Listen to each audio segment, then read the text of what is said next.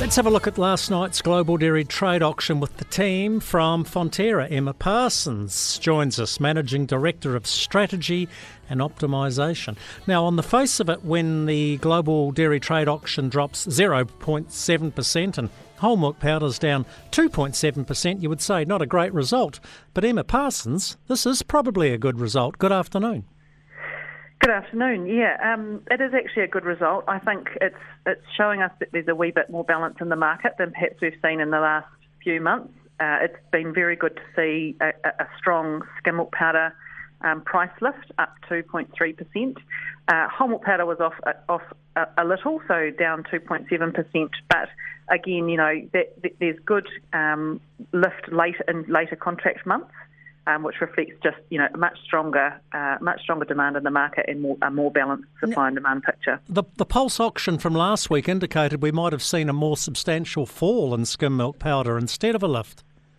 Yeah, it's interesting. That was a bit of a drop. I think overall not unexpected for us to see a lift there. We know that there were people out there looking to contract, and we've seen that come through today. Talk to me about why lactose, whatever that is, Emma, is up 19.2%, and cheese, fat's where it's at, up 4.5%.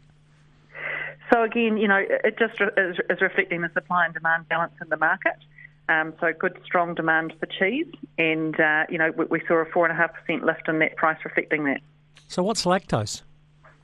Lactose is milk sugar, so it's a byproduct of protein product manufacture, and it's a product that's used in a whole range of different applications. We use it in milk powder standardisation. It goes into pharmaceutical applications, those sorts of things. Well, it was obviously keenly sought at last night's auction. Talk to me about seasonal volumes, because you know the weather forecasters have been warning about El Nino, but it's not really rearing its head just yet. What are your predictions for your season volumes?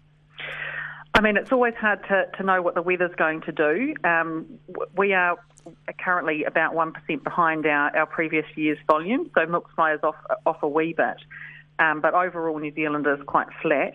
We are planning on drought scenarios. There's in dry years and El Nino years, we do tend to see quite an impact on milk supply. So we're quite conservative in terms of how much we're selling of the book.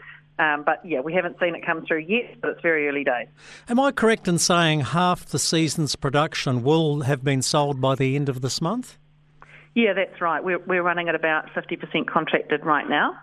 And, you know, that's a really strong position to be in for this time of the season. From now on, you know, GDT volumes drop away.